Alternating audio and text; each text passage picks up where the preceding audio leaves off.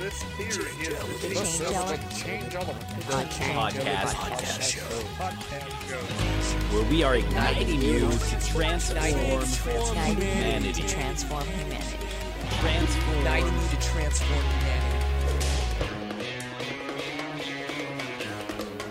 Yo, yo, yo, yo, yo. What's up? This is the Change Element podcast where we are igniting you to transform humanity.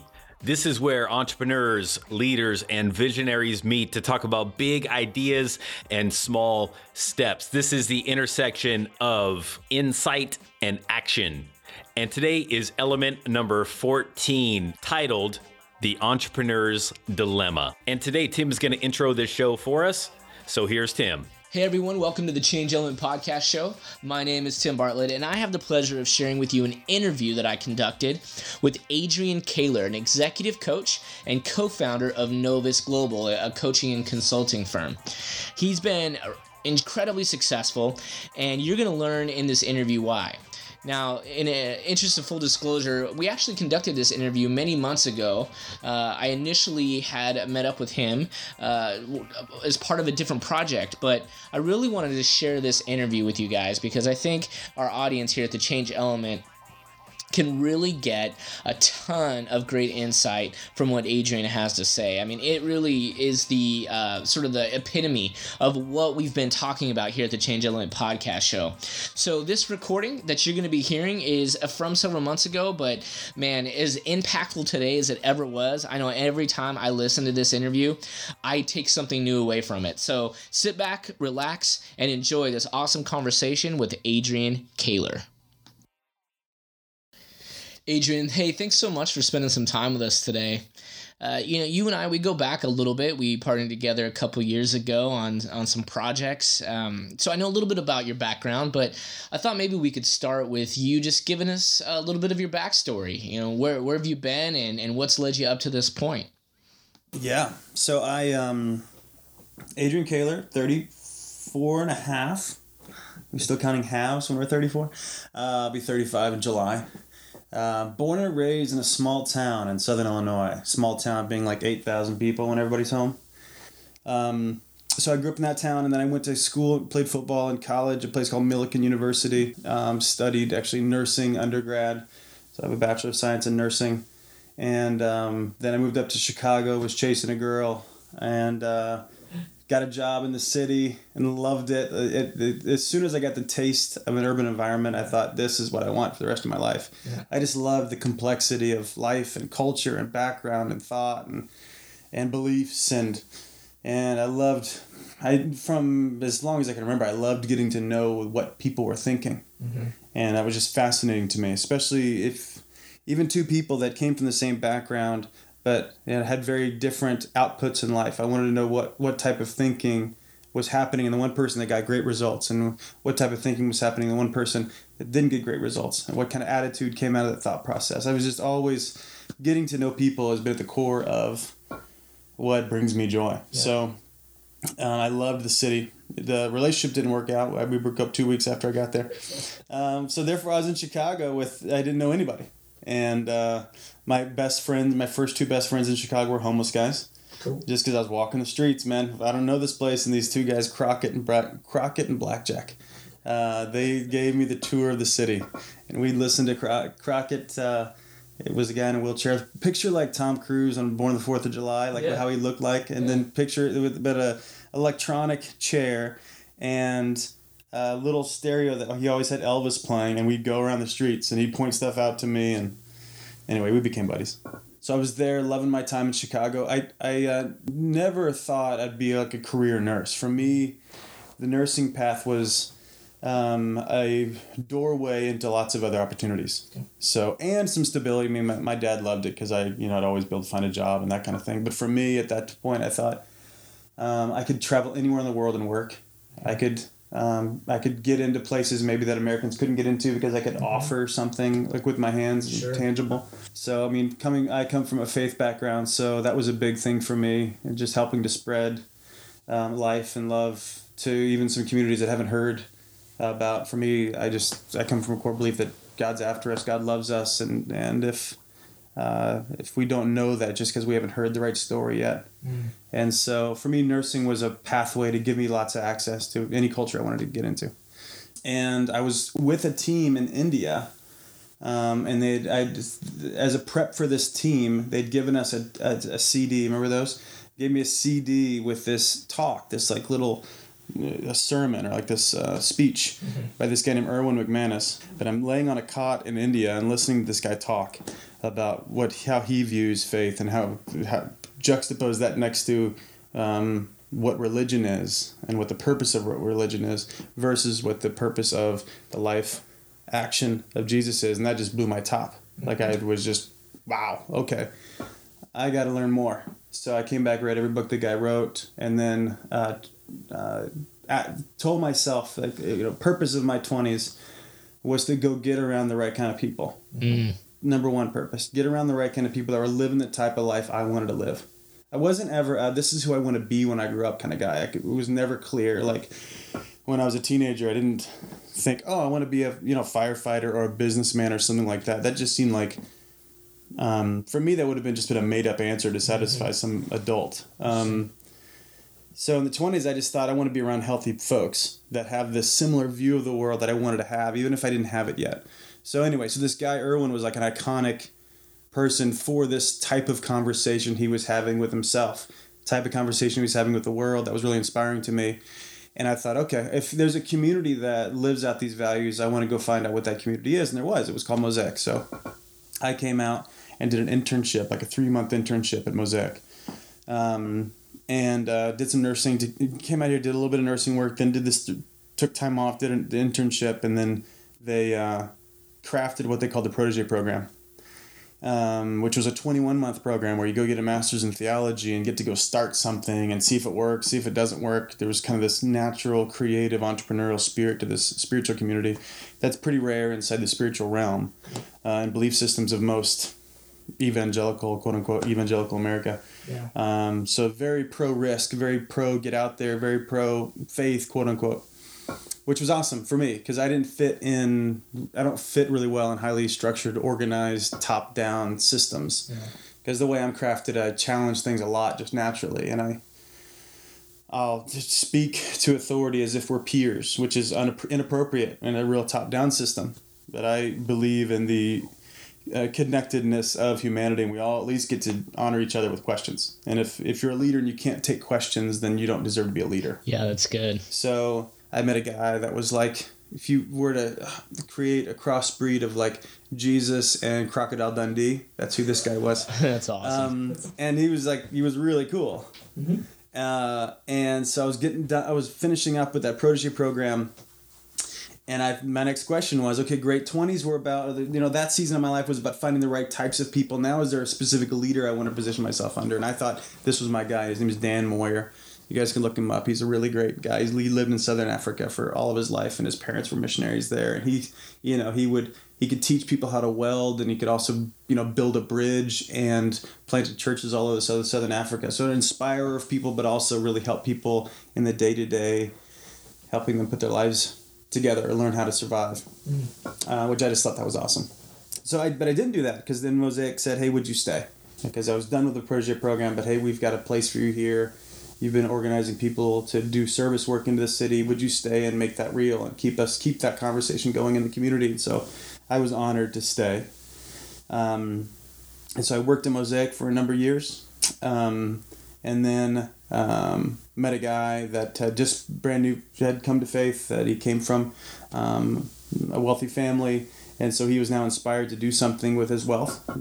He'd always had the wealth just because of who he was and the family he was born into. But now there was a message that he wanted to make with that wealth. And so that was my next fun gig. And so I got to quit Mosaic and help this guy start this private foundation, and then took him around the world to help him figure out what to do, to find out what he was passionate about, really, not to find where we should spend the money, but really find what connected with him and really what was the vision that was worth his life and his investment. And so we did that for a couple years, and there's obviously lots of details we can talk about that. And out of that, I really found a sweet spot for me, which was, engaging with people in the moments of transition. We did most of our work in the prison system and working with lifers, guys that had really blown it, the bad guys, the guys that had hurt people. And working with them to help them recraft who they are in light of what they're committed to versus in light of what they've done. Which is a powerful skill set for a lifer, for sure, because, if anybody gets out of prison, if they still think like a prisoner, they'll go do the crimes that are necessary to get them back to what was comfortable for them. But on the other hand, if they get a vision for their life where they can actually start living it right now, then they might be in prison, but they're actually free. So that was the opportunity there in that work. And so I'd hired a guy that had been doing executive coaching for 30 years and had this other nonprofit that works with incriminated youth out of Boston, Lynn, Massachusetts. He'd been doing that work, with gang leaders for 15 years. So I hired him to come in and teach us how to do this and also to do it and be able to watch him and mentor him. And I was a mentor of his, mentee of his. Right. And so whenever it was time for me to step out of that nonprofit and let the guy that gave the money really start to run it, that was the sweet spot. That was the next step for me. I really liked engaging in this very specific way with people's mindset, leadership mindset, and opening up possibilities for them that they were always there, they just didn't see them. So now I run my own coaching company for 2.5 years. So I work with entrepreneurs and corporate executives and teams and anybody inside their culture to help coach and help bring the right conversations to the table. And I'm getting ready to start a new coaching company this year with one of my best friends in the world named Jason Jaggard. He and I have been doing similar work. And it's kind of this, why are we doing this alone thing? We love each other. We love this work. Let's go take on the world together.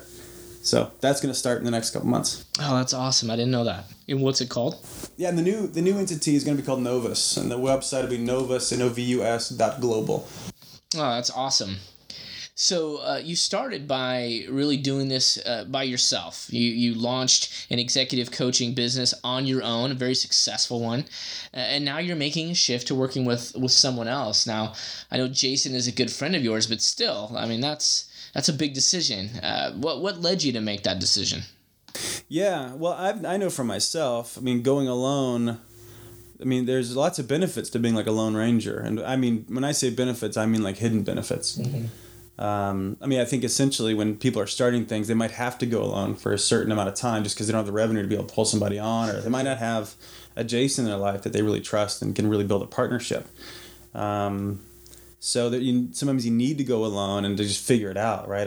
I don't spend any time doing accounting and any bookkeeping now because it takes me 10 hours to do it, and I hate it. I put it off, sending out invoices. I hated that stuff for the first year of my business. Mm-hmm. As soon as I could hire somebody, that's exactly what I hired them to do. Right. Send out all the paperwork. I don't enjoy that stuff at all. Yeah. But there's also there's hidden benefits of being a lone ranger. Like I don't have to be accountable to anybody. Nobody's in this office with me all day. I could be watching YouTube videos of like I was today. Anyway, but you could be really unaccountable if you're alone. You could really be stuck and nobody know alone, and you could really cut corners. You could really whatever. And there's a level. I know that's that's the choice I'm making when going in with a partner is like, oh, somebody's going to be in my stuff all the time now. Yeah.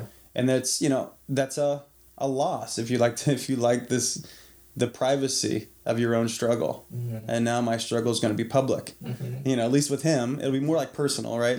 Sure. And I'm doing it with one of my best friends, so I feel great about that. Yeah. But there's some vulnerability in there, like to bring somebody on and say, hey, I want you on the inside of watching how I operate my world. Mm-hmm. That's a choice everybody's going to make if they really want to embrace that vulnerability. I know I do, and the reason to do it is we're going to be able to serve more people and make a more sustainable future for our families, and maybe someday buy a house in Los Angeles. Wouldn't that be crazy? Yeah. But it's really possible, and we can just and just more fun. He makes me so much better. He's better at talking about me than I'm better at talking about myself. We can sell each other really well, so that'll be fun. So there's like this. The fun part is there's like this synergistic multiplier effect. It's not just 1 + 1, but the 1 + 1 = 3 idea, right? Which I'm really excited about. Yeah. When ideas start cranking and this invisible influence things happen, because I'm a really competitive guy. So if I get around a really hard charger, like Jason, who's just off the charts brilliant. I just want to be smarter. I want to read more. I want to be more conversant. I'm just going to get smarter. Now, I want to go back to something that you were talking about. You had mentioned this friend of yours who, he had this wealth and wanted to find some way of using it. And you shared a little bit about how you played a role in helping him find really a vision that was worth not just his money, but his life investment. And I think it's really neat how you ended up finding your way towards serving inmates. And it sounds a little bit to me like the role that you played in really helping him craft his identity is very similar to what you guys were doing for these inmates. So can you tell me a little bit more about how you landed there, and then what are some of the ways that you guys were able to do that for this prison population? Well, his charge to me, we were just buddies, right? I was just the first guy he met at Mosaic, and so we had just some of his first big conversations about life, this new way of living, from a spiritual context. I was just the host for those conversations. I was his friend, right? So, and as we went all the way around the world and saw all the options out there, if it was water crisis or abject poverty or HIV/AIDS or, human trafficking or all the things, the ills that are out there that move so many people to do something about it, none of that stuff really connected him. Right around it didn't move him. But once we got connected to a nonprofit here in town that people will know if you're in LA, or maybe you've heard about it other places, called Homeboy Industries. We got connected to them, and a theme really started to pop up about what connected to my friend, and it was really giving people a second chance. Like people that have really blown it, like giving them a second chance. And I think it really connected to his heart because that's what he felt like was happening in his own life at the time. He had been living however he was living. And then from his own spiritual epiphany, getting the fact that God was up to giving him a second chance, no matter how tough things were. And so I think he really related to the struggle that these guys were in. And can you conjure up enough belief that I'm worthy of to keep living? And even just not only just to survive, but actually to go make something beautiful. And am I worthy of that? Right? Which I think is part of the entrepreneur's dilemma. Not to go down a foxhole, but I know myself. I know what I'm good at. I know what I'm not good at. I know my own character deficiencies. But yet I'm sticking my neck out, believing that in spite of all that, I can maybe create some value in somebody else's life, even when I know how messed up I am. And I think so. We're all on that stretch. Can my impact be even better than my worst stories about myself? Yeah. That answer is yes, if you want it to be. We could be haunted by our stories forever and disqualify ourselves from making that leap. And what if they find out about me, or what if I'm not smart enough? We got all these stories about, remember in that third grade when I was really embarrassed at the spelling bee? All that stuff haunts us, right? And unless we just tell them to shut up and get into creating a new story, otherwise we just keep rehashing this past. And therefore, our results are equal to the outcome of rehashing our past, instead of can our results be equal to our imagination? Can our results be equal to our commitment? Can our results be equal to how much love we can give versus how much love we think we deserve? That's when things get exponential and get really beautiful. And that's when people can start over. So for this guy's journey, he connected to these guys that needed a second chance because I think he really identified with them. And I can, hopefully we all can, of being honest with ourselves about how we've messed up in the past, or even perpetual ways that we mess up if we tell little lies here, or, want to cut a corner here, hoping somebody's not going to notice, whatever our thing is. Can we get past that and really believe we're made to go create something important, and despite of, or even in spite of, or in the midst of our own personal transformation. So that's really what got us connected to that idea. And once we got connected to that idea, we met some nuns that were doing some work in prison. So I hadn't even been in prison before that, but we trailed these nuns into prison and got to know this unique subset of prisoners that are lifers, and really how powerful they are. From an influence standpoint, because they've been in prison for anywhere from, some of them were brand new, but lots of them have been there for decades. So we're literally the fathers of the prison. So we knew strategically, like if we made a difference with these guys, that they would trickle down. If we influence them really well, they are the influencers. And because they held the culture, and they kind of set the rules from an influence standpoint. So that was what connected with us as well. And so we came in and immediately not only did some trainings with them, but trained them to be trainers, so they could do their own trainings with us not there, which they have. And even right now, I mean, as we speak, there's like 250 guys that are in these like accountability groups talking about their vision, talking about what they're doing, not this self-help support group stuff, and talking about why, I'm here because I was the wrong color, or my dad wasn't around, or, my gang's fault, or whatever, all their victimized stories that got them there.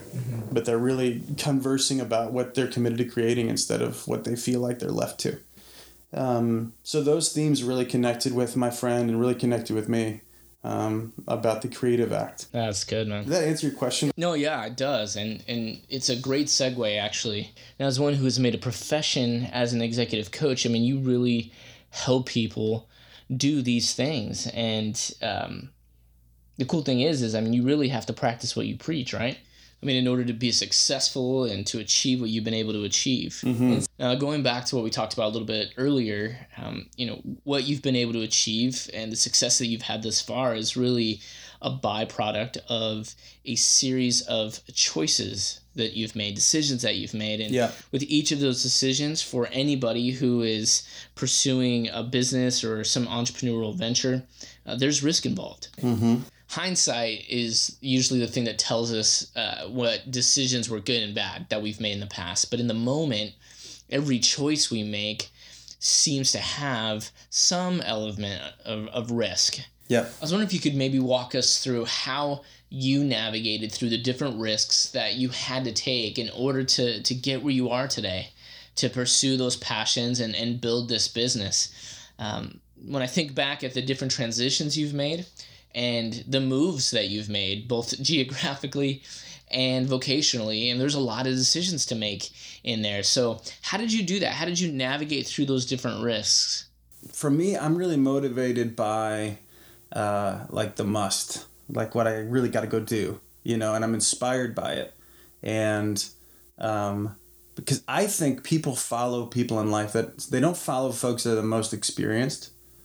Or have the right resume. I mean, maybe there's some people that do. I think it's the vitality test, So whoever's the most alive, at least that's in my life. If I'm like, whoever's the most alive, I'm going to follow them. Because I don't even know what they're doing, but they're living life in such a way that I want to be around them. And even if I don't get it cognitively, my guts get it, like, or my soul gets it, is that this person, man or woman, and they're fully alive. And that can grind against us. Like we can judge that stuff and like start to judge them or be condescending, or something must be up for them. This guy's a whatever, this girl's a whatever.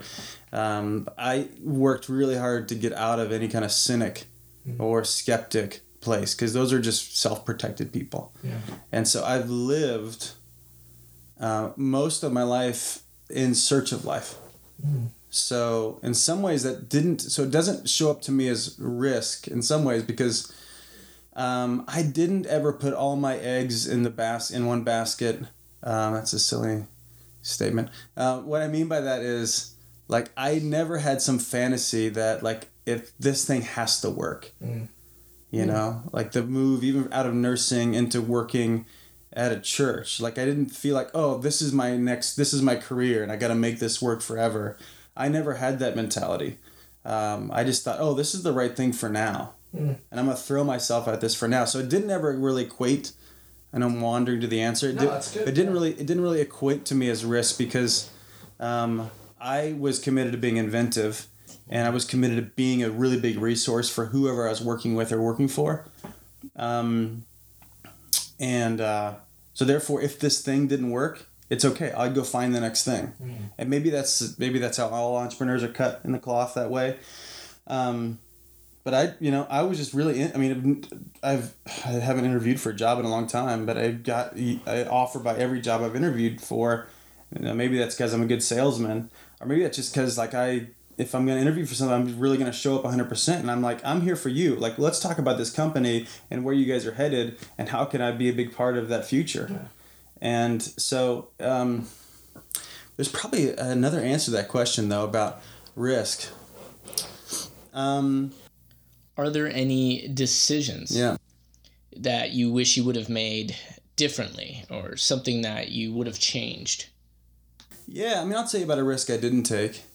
And I've got lots of gratitude for, I love the church, and listeners can't see air quotes, but I love the big idea that there is an organized group of people that's out to go make people's lives better or invite them into a really great way of living. I believe in that, and I separate that from the idea of like this religious thing. I don't care about that as much as I care about like what can happen when people organize themselves around creating health and wholeness in the world around them.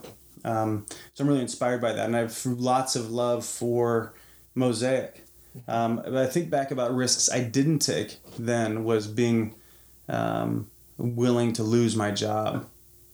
Like I think just like when you're in any organization, there are things that come up that you've got some differing opinions on, and it's a thing I think about around like what would have happened, what could have happened if I would really been willing to stand on some principles of mine or like speak up instead of waiting my turn at times. That's a risk I really didn't take, and who knows if that would have been a gift to the organization or it would have been my quick exit to the organization. Who knows, right? But I avoided that, and just kept doing my thing. Yeah. And I think I'm not there anymore, not for any of those reasons. But I think that's how a lot of people settle into just having careers that suck. And they just start putting on the edit button and not listen to themselves, not listen to that urging, not listen to that lump in their throat, not listen to the butterflies in their stomach when they know they should really step out. If they're being really authentic and cared about how they viewed themselves, and were being true to themselves.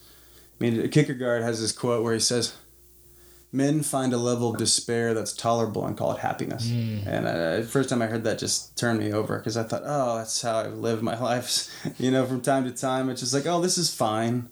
Yeah, this is fine. This is fine. And once you just get over the fine and say, no, my days are numbered. I don't know how long I've got, and I got to go full tilt and make this thing happen and decide to live for something bigger than myself, decide to live for more people than myself, then I think risk, it becomes an invitation, right? Because risk essentially is what? We are putting ourselves, or mostly our view of ourselves, or the potential financial reward, or the quality of a relationship. We put all those things at risk or at stake. Right. I say when we do that, then our best self shows up, because now we're freaking alive. Because now we got to show up. It's not about survival anymore and just making things, getting by with quotes.